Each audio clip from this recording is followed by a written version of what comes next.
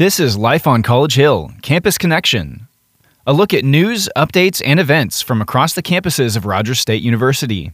I'm Tip Crowley. Let's find out what's going down in Hillcat Nation. It's time to get creative on campus. RSU Library is accepting submissions for their second annual Creative Showcase. This event exhibits RSU's diverse talents in a range of creative endeavors, including but not limited to writing, artwork, multimedia, photography, and song. If you'd like to be a part, check your email for a submission link. The deadline to submit will be April 4th by noon, and the exhibit will be up April 11th through 22nd in the Stratton Taylor Library on the Claremore campus. RSU Hillcat Softball is receiving national recognition. The team climbed to number 4 in the nation in the NFCA Top 25 poll. They are the highest-ranked team from the MIAA Conference and the highest-ranked in the Central Region. As of this recording, the team is on a 12-game winning streak, and they look forward to doubleheaders on Tuesday, Friday, and Saturday this week.